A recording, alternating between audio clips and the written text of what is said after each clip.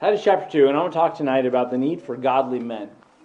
And we'll kind of see where this goes. Been chewing on some thoughts here. Didn't do as much cross-references and stuff as I wanted to as we unpack this, but some really good meat here in this portion. But let's go ahead and read just the first two verses together. Titus chapter 2, and starting in verse number 1, the Bible says, "But speak thou the things which become sound doctrine, that the aged men be sober, grave, temperate, there it is, sound in faith, charity, in patience." And let's pray. Father, I ask that you would help us tonight. Lord, be with my thoughts, be with our attitudes and our spirit this evening as we consider the need for some godly men to step into that role in your church. And Lord, I just believe in the day that we're in, this is one thing that's truly lacking in many of the modern churches today. And Lord, I pray that as you are establishing some things and setting a course and direction for this church, Lord, I pray that you raise up some godly men that would really lay down a foundation and the blueprints, really, of for years to come, if you tarry, of godly men leading your church and taking that charge. Pray that you'd help us now in these next few moments. We pray in Jesus' name. Amen. In Titus, as we've been going through it, am I on here? Yep. Been studying this the book of Titus. We started out in Titus 1 as Paul gives Titus not only the charge and the responsibility to do some things, but really the purpose of what he's doing. And he said, I sent you there to Crete to take care of some things. A lot of churches have a lot of needs. There are some things that were disorderly, so I need you to go to set some things in order. And maybe there are some little things from sort of how to organize the church services to some more difficult things like doctrinal error and issues.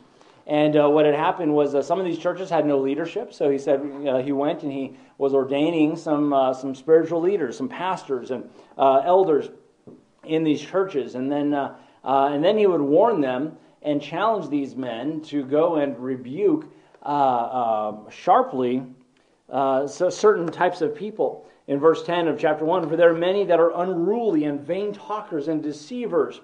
Their mouths must be stopped." In verse number 11, it talks about how they must be rebuked sharply, they be sound in the faith. And kind of talks about all the things that they were drawing people and turning them astray and causing them to get sidetracked with these Jewish fables and traditions of men and so forth.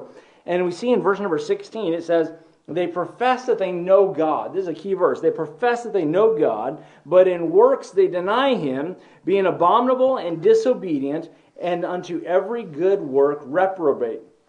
So we see here, Titus 1 starts off with the need and the qualifications of the leaders of these churches. Here are the guys you look for. Why? Because there's the propensity when there's a vacuum, these other guys will rise up. So we see the church leaders, but then after he's done dealing with the church leadership, we're going into the next section where he's going to start talking about the people of the church. And the first group of people that he's going to deal with are the men of the church. Why? Because men, God has put the charge onto them to take up the leadership and to take up the standard and to lead their homes and to lead their churches. And I just want to say this, the contemporary church today is in dire need of some men to take up the leadership in the churches. Your average church, I'm talking about your average Baptist church. You go in there today, and what do you see? You see the women running everything. Now, that's not to diminish women's role. I'm very thankful for all the servants and everything. But when you look at Scripture, you look at God's standard for things. God wants men to be leading things. And by the way, God wants husbands and wives to be serving together. A lot of times what we do is we stretch ourselves so thin, if we're not careful, we're actually splitting up families and splitting up the husbands and wives. And I think I think young people should see the dynamics of a husband and wife serving together. Should see some of these things, these interactions. But here we start off with the call for men to be godly men in the church. Notice in verse number 1 it says, "But." You know what he's doing? He's contrasting what we just saw. There were certain ungodly men. They came in. They profess that they know God, but they deny Him with their works. they deny him with pulling people away and so forth. And so he's given this challenge, this next step of the challenge for these men. But speak thou the things which become sound doctrine. Now notice, the other people, they were speaking certain things. But notice in verse 16 again, he says, but in their works they deny him. They're speaking certain things, they say that they know God, but in their works they deny him. If we were to jump ahead to chapter 3, in verse number 8, it says, this is a faithful saying, and these things I will that thou affirm constantly, that they which have believed in God might be careful to maintain good works. These things are good and profitable unto men. In other words, your behavior, your belief rather, will affect your behavior. And those that believe in God, they truly have been born again, they believe in God, God's making a difference in their life, it impacts what they do. These other guys, they have a lot of words, they have a lot of speech, but it's not impacting what they do. In their works, they're denying God. And so, the things which become sound doctrine. You know, it's interesting. When you are around a godly man, especially a godly older man, you don't have to spend much time with them before somewhere along the way they start talking about the Lord. You know, you might have a lunch with somebody, you might visit with somebody, and you'll talk about other things, other interests, you know, but at some point, those words are going to start coming out as sound doctrine. I remember, when I took a church and everyone loved to talk about their work, jobs, all these different things, and we do that. That's kind of a natural thing. How's work going? Right? I was asked that tonight. How's work going? We do that. We want to know what's going on in people's lives. There's nothing wrong with that. But when that becomes the end all, listen, I'm more than my job. And by the way, even as a preacher, I'm more than my profession. I'm more than my job. Who I am. Who am I? I'm a child of God. I'm an ambassador of the Lord Jesus Christ. Those are more important things of who I am than what I do for a paycheck. You see? And those are the things I want to get to. I want to get to, what's going on. What's God doing in your life? What's God doing in your home and with your children? And those kinds of things. We want to kind of start steering things around to really, that's real biblical mentorship and discipleship. Of challenging each other, provoking one another to love and to good works. And so notice what it says, but speak thou the things which become sound doctrine. The word there, speak, the verb tense there is interesting. It's a present. What is the word? It left me. I had it. It left me. It's in the present, obviously, but it's a present command, and the idea is that it's something that you are to be constantly doing in the present. Just like you're to be filled with the Spirit. You are to speak things that become sound doctrine. We have a lot of people, a lot of men today that are double talk. They're depending on who they're around or the circumstance, there's a double talk going on there. Or they'll say one thing, and then that's what we saw in verse 16. They profess that they know God, but in their works they deny Him. And these guys, they're unsound, they're unstable in their speech. I'm at church and I'm with the brethren and I'm saying things like amen and praise the Lord and all that kind of stuff. But then when I'm on the job site, the curse words go flying, or and that's not uncommon. I worked with a guy once, a former missionary, and it's what I witnessed. And the words would fly because of the type of career field I think I was in, and that's just the talk in that career field. I'm thinking that I'll never be a Christian. We ought to be speaking things that become sound doctrine, not this double talk. We need some men that are hungry for the word. By the way, how do you become sound doctrinally in your speech? You got to get it in there. It's in your heart. Which means, we need some men that are excited about the things of God. We need some men that are excited to open up their Bibles and to get something from the Lord every single day. We need some men that are excited to hear the preaching of the Word of God. And by the way, I know you're saying, well, you're really talking to the men. Half people here tonight are women. we'll get you next week, okay? But really, this part of these things do apply to both. And we need some godly men and women, but specifically I want to zero in on the men, because I do believe as the men go, so goes the church. If we go back to the Garden of Eden in the fall, well, you want to be really popular in this day and age. Let's talk about some of the fundamental things back in the garden, or back in in Genesis, really. And you really want to stir up some things. A part of the curse that was given to Eve was that her desire is to be over her husband, but he would rule over her. That's God's order. Right? It doesn't mean one is less or one is more important or whatever. This is just God's order. And let me just tell you, when things get out of order, well, we see in our world today what happens when things are out of order. And so God said, this is part of the structure I'm giving you. And quite frankly, it really is a part of the curse, because in many marriages, I think I can prove this. In many marriages, let me just say, the woman is smarter. All right, women, if you got a chance to say amen, that was your chance, okay? The woman is smarter. All right, men are going to work by the sweat of their brow, and the women are going to think. Okay, and and they can multitask and all that kind of stuff. You want to see something messed up? Give a man many tasks to do and little time to do it, and he starts multitasking. He's going to make a mess of it all. And but what I'm saying is that's part of the fall. But let me just say, it creeps into churches. It creeps into Christian homes. It creeps into these kinds of things. You know, where mom is making all the decisions and mom is setting the course, and it's very easy to fall into that. Why? Because dad's away from the home most of every day.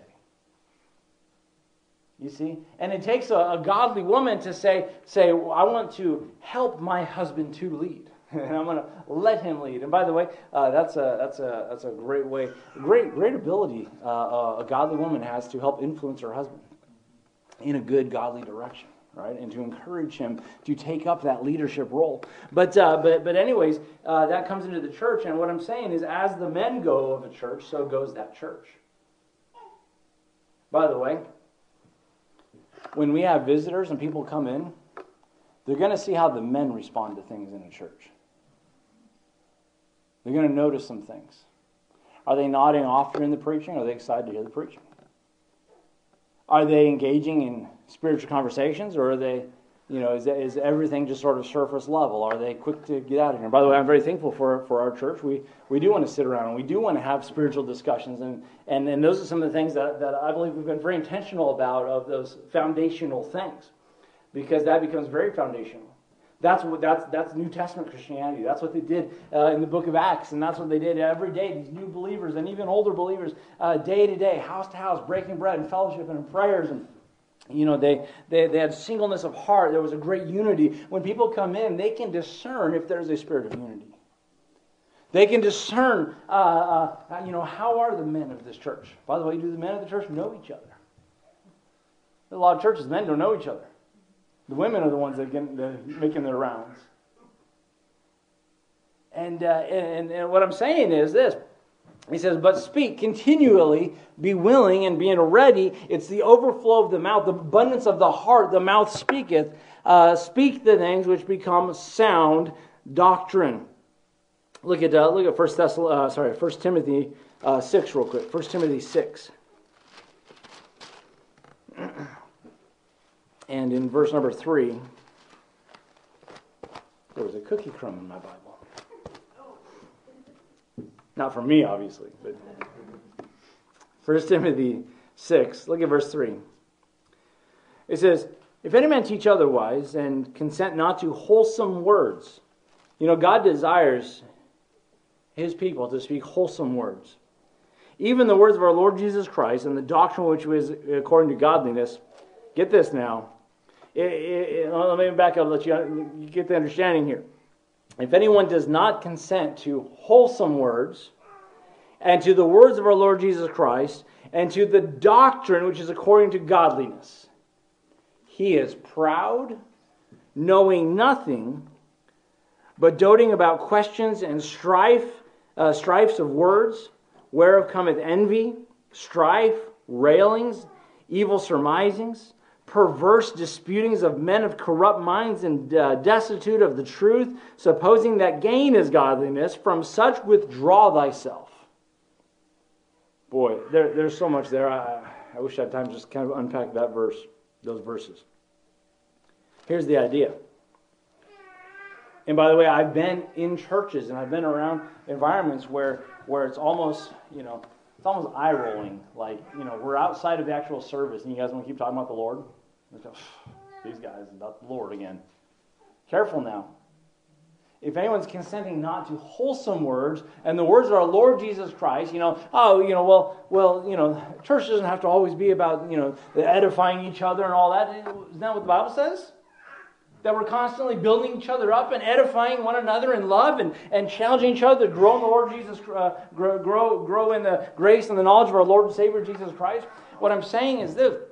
There are going to be other things. We're going to enjoy, this upcoming Sunday. We'll probably pull out some board games. We'll probably enjoy some time together. Why? Because we're a church of friends. But our main goal and our main purpose, why we assemble and why we come together, whether it be in a formal service setting or just having other church people over at your house, what are we wanting to do? We are wanting to help edify and build up and encourage one another. When you minimize that, when you turn away from that, the Bible tells us you are proud and you know nothing. You've lost sight of the big picture. And that's really the bottom line. You've lost sight of the big picture. Folks, it's gotten so bad that it's crept into pulpits. We almost despise preaching and we despise spiritual things, even from the pulpit, that if I'm not quote-unquote relevant. Folks, I saw this church, they did a whole summer series. Every sermon was on the latest movie that came out. As like their launch pad to whatever the sermon was. I'm not talking about like some Christian film. I'm talking about the latest blockbuster. I'm like, you talk about what fellowship of light with darkness.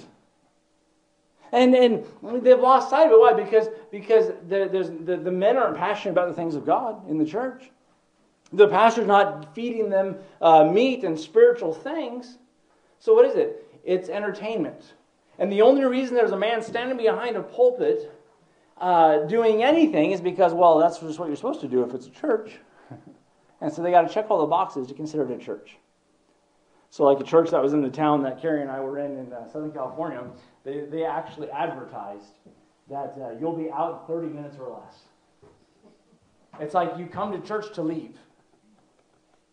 And I'm like, what is that, a tithe back guarantee? And you come to leave, right? And I'm thinking, what's the point of this? Why are we here? And what are we trying to accomplish here? Folks, we need to be building up each other with sound doctrine. Now, that brings us to the last part of verse number 1. Speak, continually speak, constantly speak, things that become sound doctrine. Now, we're challenging. Notice there's a colon at the end of that verse, meaning that it's continuing on the sentence. Who is the subject, if you will, the target of this particular challenge? It's the aged men. And I'm going to say the men in general, because let me just say, we need to challenge our young men to put away childish things and become men. And it's going to be the aged men. They're going to teach the younger men how to do such things. See, we need to get past this whole thing where 30-year-olds are still kids. Or 40-year-olds are still kids. I worked with a guy once when I was in my 20s, and he was 39 years old, and my wife said, "How old is he?" I thought he was a teenager. Not because he didn't look his age, because he didn't act his age. And she's like, "Really?" I mean, the way he carried himself and everything, he was like a teenager still. And which we'll get into that in a minute, but here's the challenge. When we talk about things that become sound doctrine, it's almost despised these days for men to get sound in doctrine. Well, that's the pastor's job.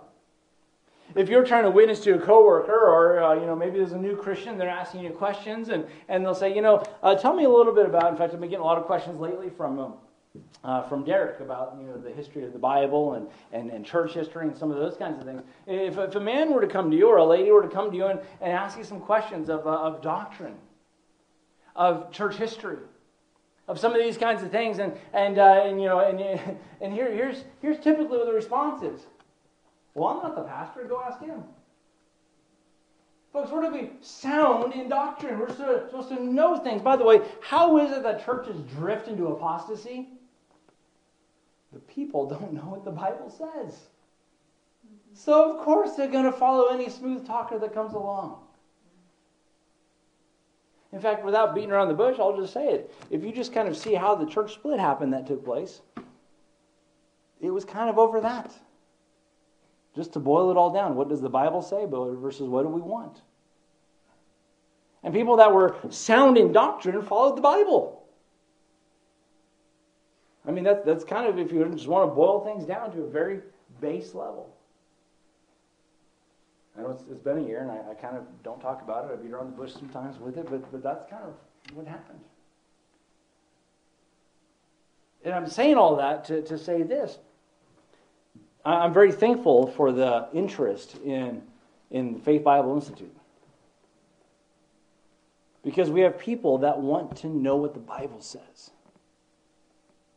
You know, I'm trying to shorten my sermons, I promise. But honestly, since we've started the church, I have never heard a complaint on the length of my preaching. Now, I don't want to abuse that. Because, the longer sermons doesn't necessarily mean more godliness, okay? But there is a hunger for preaching. Folks, that ought to be the case. There ought to be a hunger that I individually, personally, as a layperson, want to be sound in doctrine. Yeah, you all should desire that your pastor is sound in doctrine, amen? Yeah. But you should be sound in doctrine. And how in the world are you going to know if your pastor is sound in doctrine if you are not? Right. What if I'm just a smooth talker, a good salesman? There are a lot of those out there. By the way, don't worry, I'm not. I'm not a smooth salesman. But we want to make sure we're checking it with the Scriptures. And so the challenge, especially to the men as they lead the way, is you must be sound in doctrine and you must speak the things that are sound in doctrine. Folks, if that is not what you are after, if that's not what your pursuit is, then as it said there in 1 Timothy 6, be very careful. Because you're proud. I don't need to study the Bible.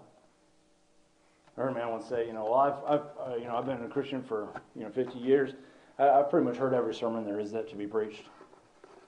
I was like, man, I haven't heard all the sermons I'm going to preach, okay?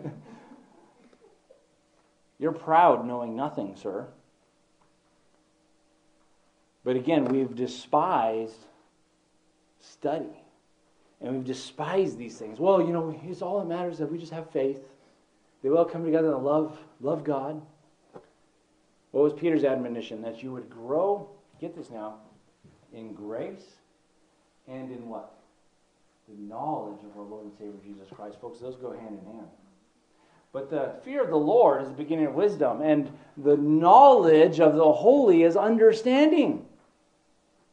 Folks, it's one thing to have this fear of some ambiguous God. It's another thing to know Him intimately and personally. Who is this God? And what is He like? He has revealed Himself to us on the pages of Scripture. We should know Him.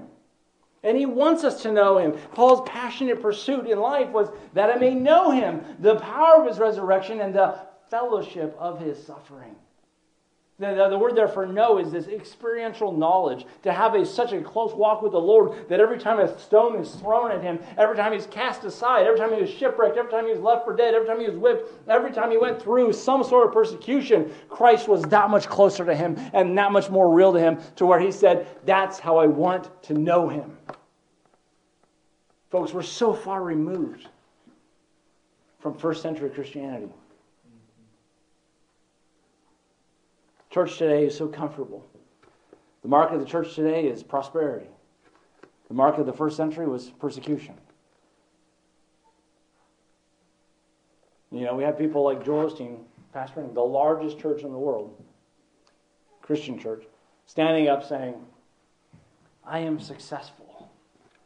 I am attractive. I am self-affirmation statements. When you look at what Paul said, he said, oh, wretched man that I am. who shall deliver me from the body of this death? What a contrast. What happened? We aren't sound in doctrine. There's no passionate pursuit of Christ. Look at verse 2. That the aged men, why? They're the ones setting the standard. They're the ones taking the lead. You know, one thing our culture has done, and sadly, this also has crept into our churches. We've so despised age and so glorified youth. Can I just tell you, youth is foolish? Youth is foolish. I think one of the greatest lessons in the Bible, which forever changed the trajectory of Israel, was Solomon's son.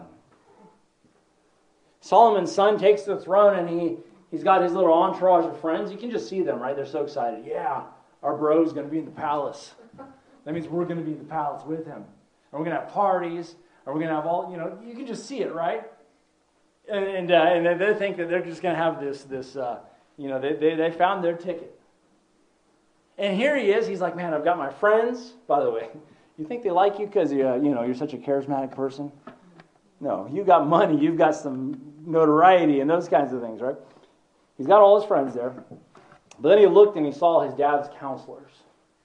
By the way, at the time of Solomon's death, things were not going good in the kingdom. His heart had been turned away from God. He had followed after his 1,000 women and their gods.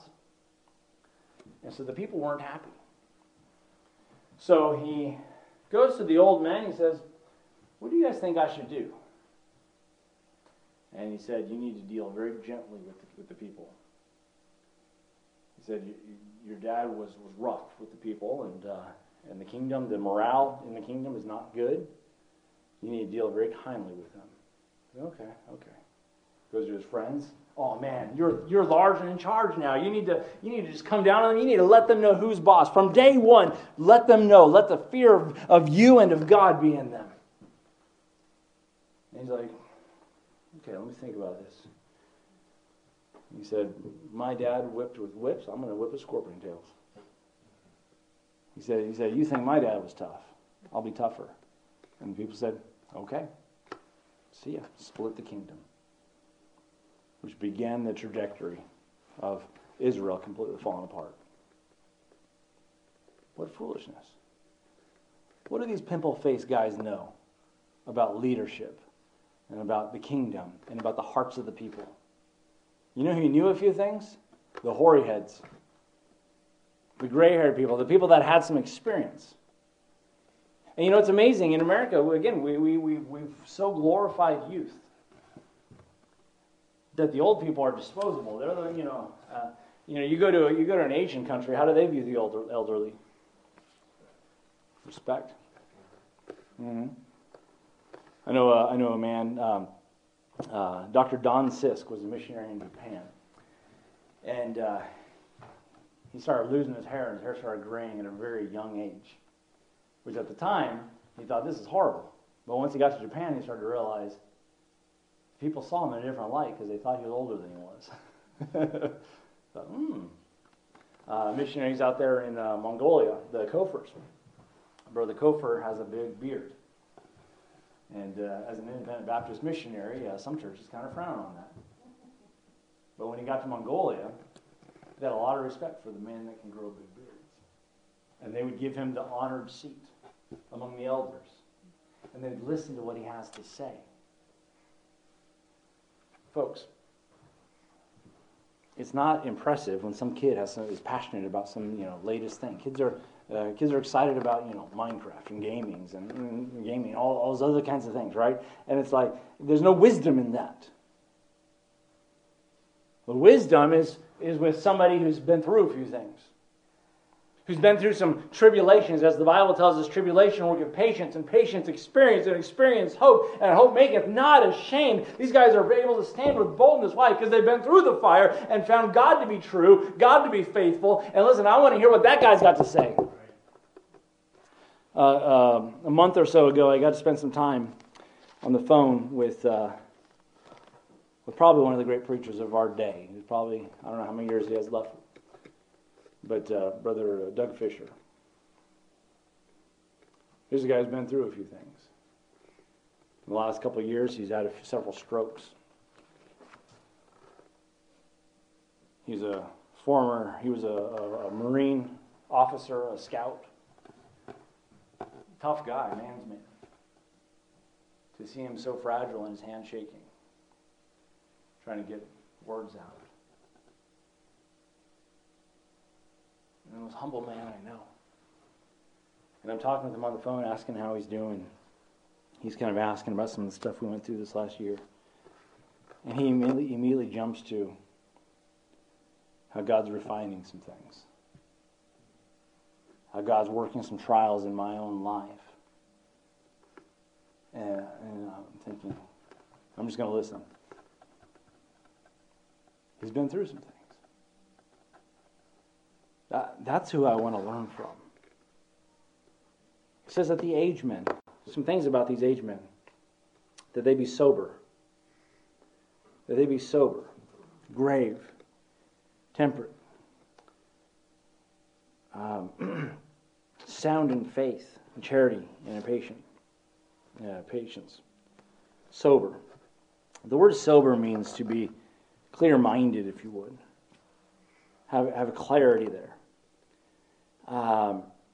The Bible tells us in 1 Peter 5:8, many of you know this, be sober, be vigilant, on guard, alert, awake, because your adversary, the devil, as a roaring lion, walketh about seeking whom he may devour. Who's going to devour? Those that are not sober, those that are not awake and alert. And what's interesting, when you start talking about sobriety, it's interesting, we use that word, usually it's got a connotation with alcohol or drugs, right? Because what is it that alcohol and drugs impairs?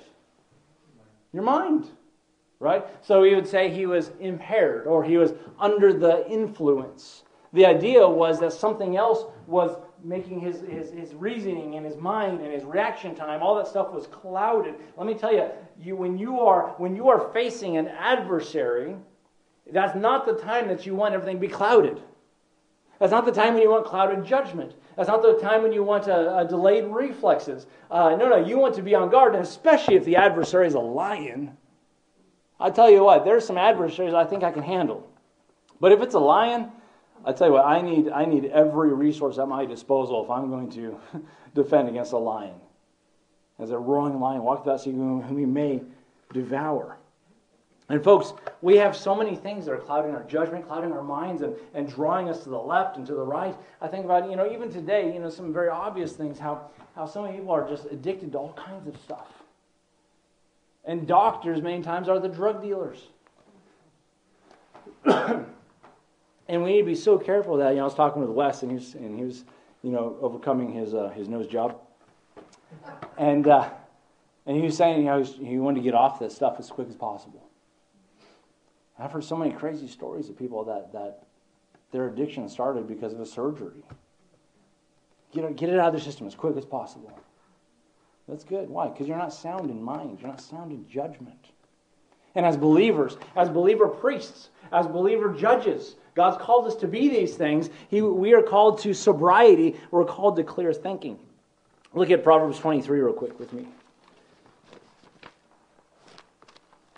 Proverbs 23, the importance of this. By the way, there's a lot of things that will cause us to get clouded. I think we can lose sobriety when we're overtaken with emotion. I think we can lose sobriety if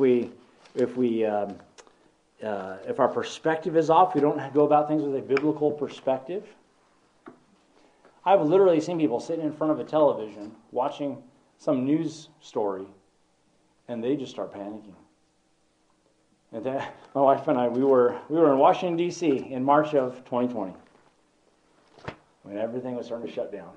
Right, we rode the wave. We were ahead of the wave as it was coming. We started in ground zero in New York City. We went down to Washington, D.C., and we just stayed ahead of the wave. Okay, we're sitting there in our hotel, and they're talking about all these cases that are starting to pop up with COVID and projecting that this is quickly going to become a pandemic. By the way, I've never used the word pandemic before 2020. I don't know if I ever heard of the word pandemic. Before that, I've heard of epidemic. The pandemic. What is the pandemic? What in the world's happening? And my wife and I, we saw this guy. He's eating his continental breakfast, and he's sitting in front of the TV, and he's audibly getting shaken. He's audibly starting to say things like, "Oh no, oh my, He is like hyperventilating in his seat watching the news. Can I tell you? There's going to be a lot of that. The Bible talks about the last days. There's going to be wars and what? Rumors of wars. What does that do? That's going to attack our sobriety, our clear thinking. We lose the faith. We lose sight that God's in charge, that there's something going on, there's a plan. Folks, you know what's going to keep us clear-headed, what's going to keep us level-headed and our feet on the ground is knowing this book. And we are sound in our speech, and we are sound in our doctrine, we are sound in our theology, but then there's the obvious things that are going to rob us of our sobriety. Look at Proverbs 23, verse number, let's start with, let me get in the right chapter here. Look at verse 29. Who hath woe? Who hath sorrow? Who hath contentions? Who hath babbling? Who hath wounds without cause? Who hath redness of eye? They that tarry long at the wine, they that go to seek mixed wine. Look not upon the wine when it is red, when it giveth color in the cup, when it moveth itself aright. Notice it says, don't look at it when it's fermented. It doesn't say don't drink it. It doesn't say don't drink too much of it.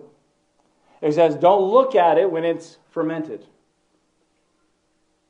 By the way, grape juice does not bubble. It doesn't move around. Okay? It's fermentation that does that. And it says, look not thou upon the wine when it is red, when it giveth its color in the cup, when it moveth itself aright. At the last it biteth like a serpent. It stingeth like an adder. Thine eyes shall behold strange women. Thy heart shall utter perverse things.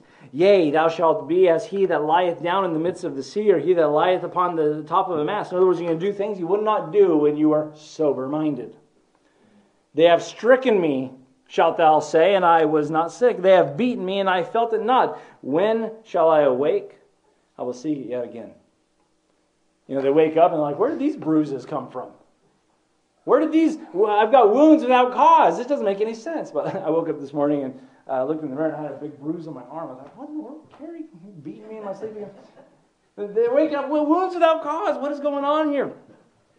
And I'll seek it yet again. And they're living for this. And these are distractions. These are things that the devil is so carefully crafted to keep us from our alertness. I've used this illustration before. The devil is like a fisherman. And people are like fish. And in order for a fisherman to be successful, the fish have to be completely ignorant of his devices. He sees bait, but he is unaware of a hook behind the bait. And so what does the devil do? He wants us to rob us of any kind of sobriety that we might have, any kind of clear-headedness, clear thinking, that all we see is, oh, that's pretty. And not going at that thing with caution, like, you know what? There might be a hook there. There might be something behind this thing. So what does he do? He distracts us with these things, so much so that we'll live for it. I remember when I was in the Army and living in the barracks. They didn't use King James English, but this is basically what they were saying. People would get so drunk on the weekends and having to do PT Monday morning, and they're throwing up and they're hungover and they're all this stuff, and they're like, "Oh, I'm never drinking again." And they're telling their buddies, "Don't let me go out. I'm never drinking again." Come Friday, all right, guys, which bar are we going to? Really, your memory's that short? All the while, they're completely oblivious to reality. They're completely oblivious to there's a heaven to gain and there's a hell to shine. They're completely oblivious that there's a God. The aged men should have learned to be sober-minded. Not to be distracted with the things of this world. To be clear-headed. Ephesians 5:18, of course, be not drunk with wine wherein is excess, but be filled with the Spirit. Speaking to yourselves in psalms and hymns and spiritual songs, sing, make melody in your heart to the Lord. What's interesting is your average Christian will say, well, the Bible doesn't condemn alcohol, it just condemns excessive drinking. What's interesting about that passage, be not drunk with wine wherein is excess, you have to ask yourself the question, what's the wherein describing? The alcohol itself. The alcohol itself is the excess. In other words, once you've had a sip, you've had excess. Because it's in the alcohol that the excess is. And then we can even dive into the verb tense of that passage. I'm not going to Greek out on you, so don't worry. It says, be not drunk with wine wherein is excess, but be filled with the Spirit. And the verb tense there for be filled, it's that same present tense in the sense of it is something that has to be present all the time, constantly, always being filled. And it's contrasting being drunk with wine. Be not drunk with wine. So and they're both the same verb tense, but one's in the negative. And so it says, if I'm to be being filled, if I'm consistently to be having the fullness of the Spirit in my life, and I'm to not be filled with wine, wherein is excess, or drunk with wine rather, wherein is excess, the idea is, in the same verb tense, is the idea of don't even take the first sip that would lead you to drunkenness with the excess that is in the wine. There are 3 jobs in the Old Testament that were absolutely forbidden to ever even touch alcohol. The priest was never allowed to touch wine. Alcoholic wine. We are called to be believer priests in Christ. A judge was never allowed to touch wine. Why? Because he needs to have clear-headedness to judge matters. He's not to take it flippantly. And we are called to judge righteous judgment as believers. We are called to be judges. And then kings for the same reason, the soundness of mind. Folks, you cannot fight a spiritual battle if you are lacking in your sobriety. Let's continue. The aged men have learned to be sober. The aged men should be grave. The word there, grave, is the idea of dignified. It's nobility. It's something that they don't goof off. It's I'm not saying you can't have fun or you can't play around with your grandkids or anything like that, but you realize there's a gravity to life. There's some serious things. Hey, when I was a child, I spake as a child, understood as a child, I spoke as a child, but when I became a man, I put away childish things. I started to realize there's more to this life than just fun.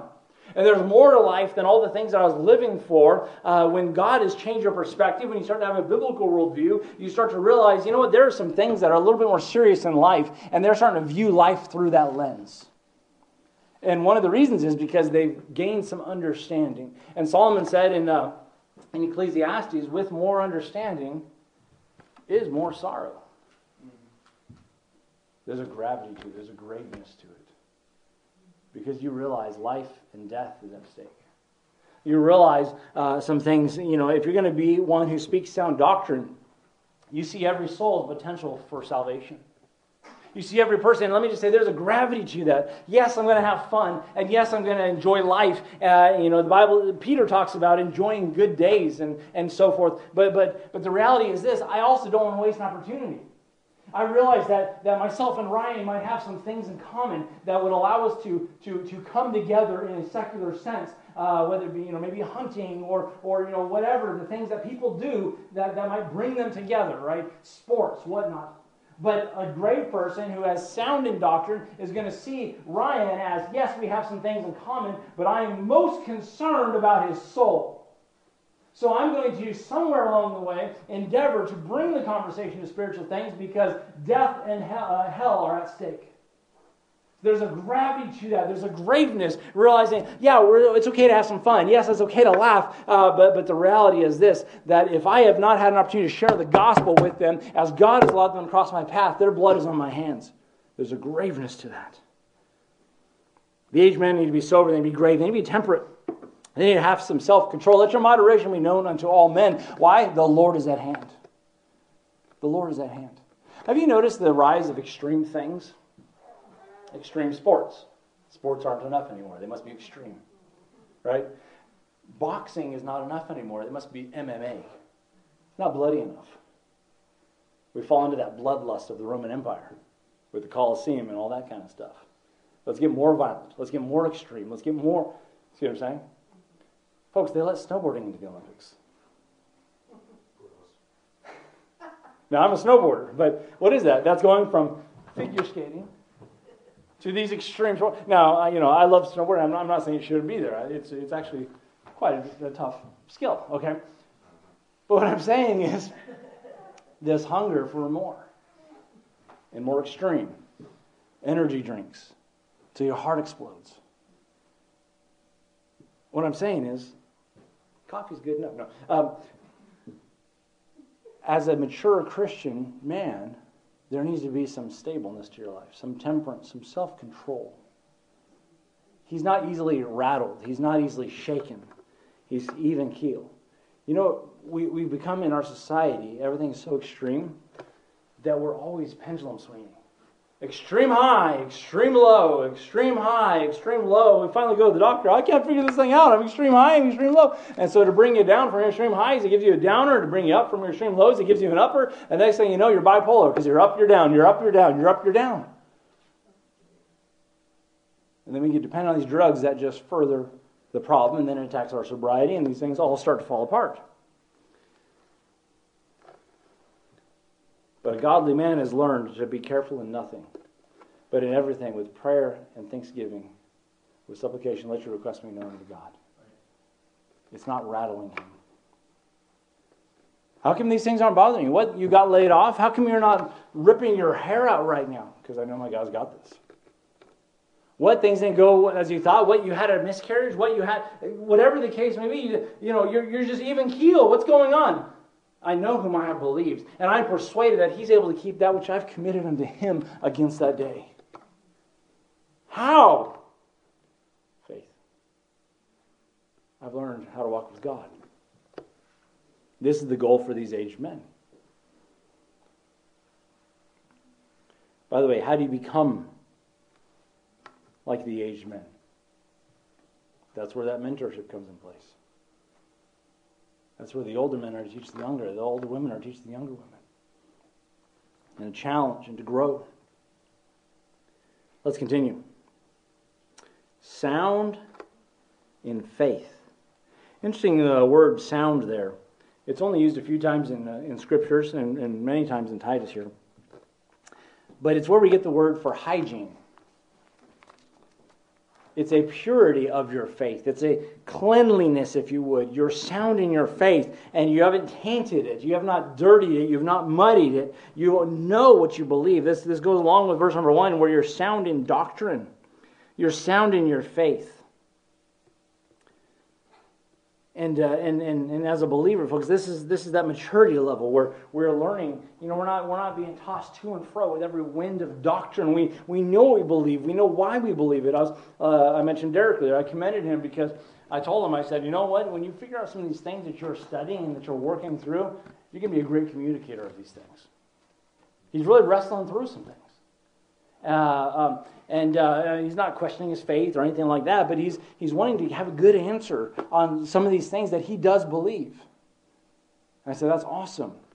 Because one day you're going to be sound in faith in that area. You're going to have a good defense. It's going to be very pure. It's going to be as pure as the Scriptures. Why? Because that's where you studied it and that's where you pulled it from. It's not going to be tainted with all these worldly philosophies. It's not going to be tainted, by the way. Nobody ever became a Calvinist from reading their Bible. Just want to say that. There's something where faith has been tainted. There's a lot of filthy theological things out there that tainted the faith once delivered to the saints. And when we've studied it, and as the words of the Lord are pure words, as silver tried in the furnace 7 times, it's going to be sound. It's going to be pure. It's going to be clean. And so know what you believe. In charity. Men, we need to be the most loving, sacrificially loving people on the planet. Godly men. I don't know, it sounds kind of sissy. No, you don't know how manly it is. You're never more like Christ than when you learn to live charity. Who laid down his life for us. That's what charity does. Husbands, love your wives. Agape, charity, your wives, even as Christ loved the church and gave himself for it. Learn to lay down your lives for others. Look not every man on his own things, but on the things of others also. Esteeming others better than yourselves. Folks, that is the mark of a servant. They're living a life in a charity fashion of how can I meet your needs? How can I bless you? How can I encourage you? How can I give for you? That is a godly man. That is a mature man. That is an aged man in Christ. In charity, in patience. In patience. Boy, we can spend some time on patience. You know, things don't always go the way you planned, the way you hoped. And when we're talking about the context of a church, you talk about the leaders, and I was talking about the men of the church. Men, we need to have patience with each other. We need to have patience with our wives, with our children, with your preacher. These are all things that try us. And it's amazing how we just sort of cut and run. Every time things get uncomfortable, I'm just not entertained there anymore. We won't say it that way. We'll say, I'm just not fed anymore. Here are my feelings. You didn't mention my new haircut. Sorry, Marianne, your hair looks really nice. I asked your mom, I said, is that haircut new? She's like, it's been a couple weeks. I was like, okay, I won't say anything. But now I said something. He didn't notice my haircut. They didn't mention my new tie. It's amazing. You'd be surprised what we'll get offended over. He went 5 minutes over what he said he would preach. And we leave. Patience.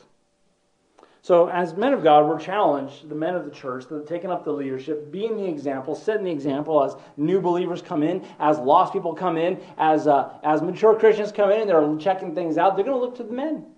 And they're going to say, are these men, do they speak things that are sound doctrine? Do they do double talk? I've been told many times, by the way, let me just go ahead and tell you, never say this to me, okay, guys? Never say this. Preacher, we're behind you, and we're never leaving.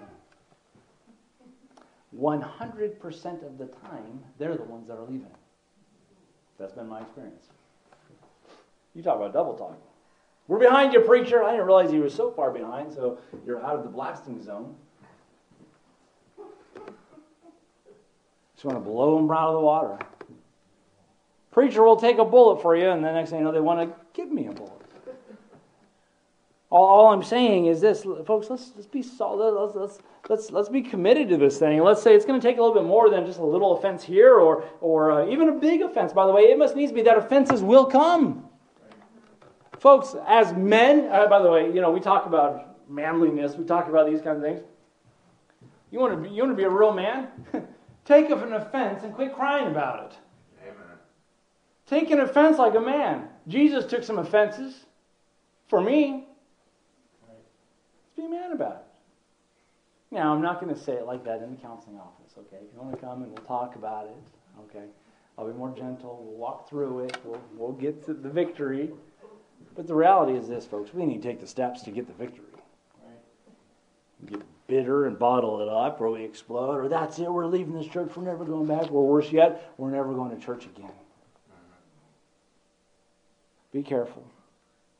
Men, let's take up the lead. We've seen the qualifications of the pastors and the church leadership. We've seen the warning of the ones we're protecting against. And now we've seen the men of the church. We'll get to the women, we'll get to the younger. But what a challenge as we get some great instruction in this pastoral epistle of really what makes up a healthy church. And I would say, so far as we've looked at this, there are a lot of very unhealthy churches today. And may we endeavor, I'm so thankful that we kind of, in a sense, have a fresh start, a clean slate. Let's lay down a proper foundation and say, God, if this is what you want from a church, let's do it right. Let's lay it down. This is what we are endeavoring for. So men, as we have our men's breakfast, so as we have different things going on, these are the things we want to challenge each other in. We want to say, let's become good old men. These aged men. And let's have some 13, 14, 15, 16, 17-year-olds be aged men. Why? Because of their maturity. Let no man despise thy youth, but be thou an example to the believer. I think about Charles Spurgeon, 17 years old when he began to pastor. 19 years old when he was called to pastor the largest church in London, probably the largest church in the world. 19 years old. And as I've read about Spurgeon and I've seen some of his writings and so forth, I would say he was an old soul. He was an old man from a very young age. And folks, we need to not keep delaying it, pushing off, and holding on to our youth. When it comes to spiritual maturity, we should embrace it. We should chase after it, pursue after spiritual maturity. We will be godly men and women. Let's have a word of prayer. And Father, we thank you.